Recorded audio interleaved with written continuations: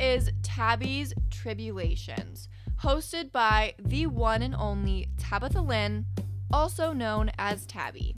That's me. Hello, everyone, and welcome back to the pod. Today's episode is an anonymous story that was given to me about going to an adolescent, so ages 6 through 17, psychiatric facility, and this person's experience being there. This is not my story. I will be telling it in first person using the word I when explaining the story, because that is how it was given to me, and I do not want to change this person's story. That's not for me to do. So all these details that I am going to be reading are not written by me. They are written by this person. None of the story is my own, okay? Before we start, a quick trigger warning. There is talk of suicide, suicidal thoughts, and weight. So to set the scene for the story, was 16 years old and in my junior year of high school, just about to graduate the following year. I had been bullied before in school and had my fair share of struggles with teachers and classmates. I even had a teacher once tell me that year, if you lost weight, the pants would fit better. He even said that in front of my whole class while he knew I was struggling to find the right size of pants. Mind you, at this time, I had already struggled with my self-confidence and body image. Excuse me. This teacher also never made a formal apology either. Anyways, let's get back to the main story. So at this time, this day, I was in English class. I didn't have a single issue with this teacher. I thought she was pretty great. I had met her previously in freshman year due to her work with the student council. This day, we were working on a group project in class where each group had to research an author and their inspiration behind a book that they had written. I did not like group project because interacting with my peers has always been super hard for me. I didn't really know anyone in this class well at all either, and my teacher didn't do a seating chart either, so I never really got to know anyone. We were all at our table working on our Chromebooks. Mind you, I was more anxious this year than previous because junior year was the hardest year for me. My group member had also taken some of the work that I had done as well, which pissed me off. I knew it was mine because the info she had taken was really only relevant to my side, so it was pretty clear she had taken my work. I had a rushing onset this day of feeling suicidal. It amplified when my classmate ended up saying, "I'd rather hang myself." And yes, that was the same one who stole my work. I decided to text my mom how I felt and that I actively had a plan to take my own life. I ended up telling my teacher through tears that I needed to immediately leave and go to counseling. I was in a class on the 3rd floor of my school at the time, and for some reason there were never any counselors on the 3rd floor in these offices, so I walked around the hallway for what felt like forever until I saw a counselor in the hallway. She could tell that something was wrong. It was pretty obvious. I was crying. I was upset. She ended up helping me get my stuff from my previous classroom and get down to the 1st floor counseling offices. My counselor was actually not at school this day. Go fucking figure. The day that I actually need help and need to talk to someone was a day that she wasn't even there. I ended up meeting with another counselor, and of course, she had someone else in her office at the time, so I had to wait to be seen. Not to mention, I'm pretty sure she was either brand new or in training because she was not a very good counselor. I actually never ended up telling this counselor how I felt that day. I was never able to get it out of me. It's hard to tell someone how you're feeling, especially when you're actively suicidal and you don't know that person. It's hard to tell the story, to get it out of you. My mom did end up getting me from school early that day. When she picked me up, she asked if I had a plan. I did. We went home. Me and my mom went home. I was shaking and super nervous because I didn't know how the rest of the day was going to go. My mom had to take away all of my medication from me because that's how I was planning to commit. My mom started to talk to my dad, asking what they should do and where they should take me. When going to an emergency room to try to get admitted to a psychiatric hospital, it can take a long time. It can take hours or even days for admission, which of course depends on the person's severity.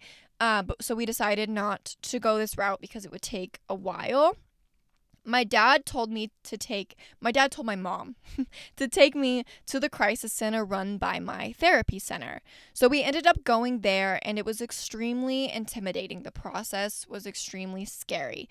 When you get there, they run a metal detector over your body to make sure that you don't have anything in your possession that you aren't supposed to have, especially things that can harm you or someone else.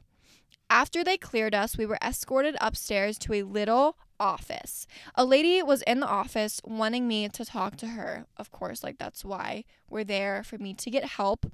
I, again, did not want to tell this random lady what was going on with me and what I was feeling, but I did end up eventually opening up to her after some convincing and help from my mom. We then walked to another room with pale blue walls, a chair, a coffee table, a window, a rocking chair, a TV. That didn't work, a shelf of random books and toys. It was in this room that I did end up making 2 people cry that day, my mom and the woman working. During the crisis center intake process, I was scared. I didn't know what they were going to do with me or what was going to happen. I honestly can't remember most of what happened that day because I was extremely out of it. Now, you may be wondering if you don't know what a crisis center is. A crisis center is a place that someone can go if they do not know where to get help for mental health issues, if they don't have a therapist, if they're struggling with substance use, or if they just need immediate support. Anyways, back to the story. There were a bunch of questions that were asked to me, mostly relating to my mental health, but honestly, I can't remember most of them. I'm not sure what the question was or how I answered it, but whatever it was, I ended up making that lady start crying, the lady that was working there start crying because of what I said. Before I was admitted, they took my vitals, so blood pressure, pulse, oxygen, respiratory rate. They also took a urine sample and a breathalyzer. I was supposed to take a breathalyzer, as well as they took my weight, height, and temperature. Then came the question anyone needing psychiatric care has to be asked.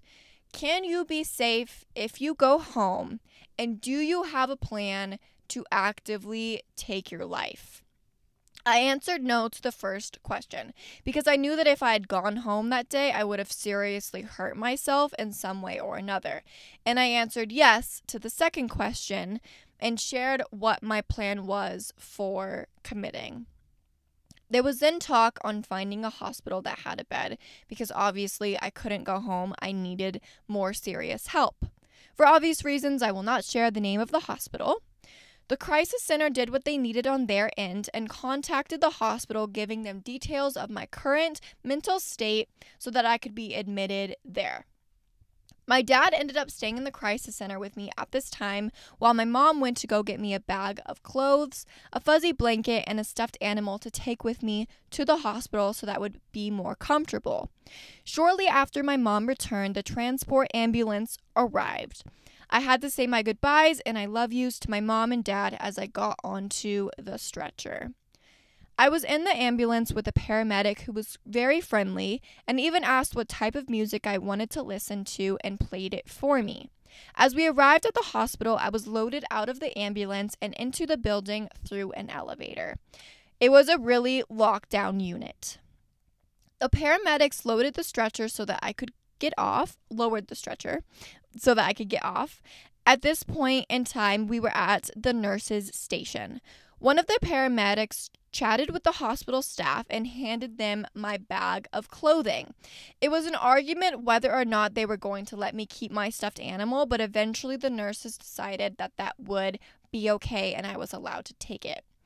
They were still trying to figure out which room to put me in at this time, so it was all a waiting game. Eventually, they did find me a room. I had to switch my face mask because the one I had on was metal. You know, like the regular face mask that have like the metal going here. Yeah. They did not allow masks with any metal in the unit because we may try to self-harm with that metal, so it's not allowed. When we got to the room, it was another lengthy process of fully being admitted to the psychiatric hospital.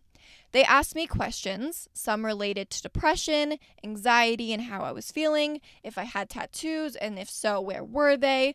How long have I been feeling this way? There were also questions on whether you followed a certain religion, so that if they did, they could provide you with religious material that you may want or need. There was also weight, blood pressure, and pulse taken once again. Skin checks are something done to assess if you have harmed yourself in any way before you arrive to the hospital and see if any of those wounds may need attention. The skin gets checked after changing into the hospital gown that they give you, as the hospital does not allow you to wear your own clothes for the first 24 hours within arriving. During this time, I also had to receive a COVID test because this was during COVID time. That's also why I had to wear a mask. The test did come back negative the next morning. You are given toiletries, water in a styrofoam cup with a straw, a blue hospital blanket, crayons and coloring sheets, as well as a pencil. It was very quiet while I was waiting for the nurse to come back after this intake process.